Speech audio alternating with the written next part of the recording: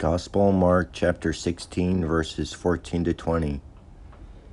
At length he appeared to the 11 as they were at table, and he upbraided them with their incredulity and hardness of heart, because they did not believe them who had seen him after he was risen again. And he said to them, "Go ye into the whole world, and preach the gospel to every creature. He that believeth and is baptized shall be saved, but he that believeth not shall be condemned.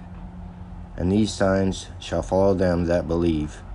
In my name they shall cast out devils. They shall speak with new tongues. They shall take up serpents, and if they shall drink any deadly thing, it shall not hurt them. They shall lay their hand upon the sick, and they shall recover." And the Lord Jesus, after he had spoken to them, was taken up into heaven, and sitteth on the right hand of God. But they going forth preached everywhere, the Lord working withal, and confirming the word with signs that followed.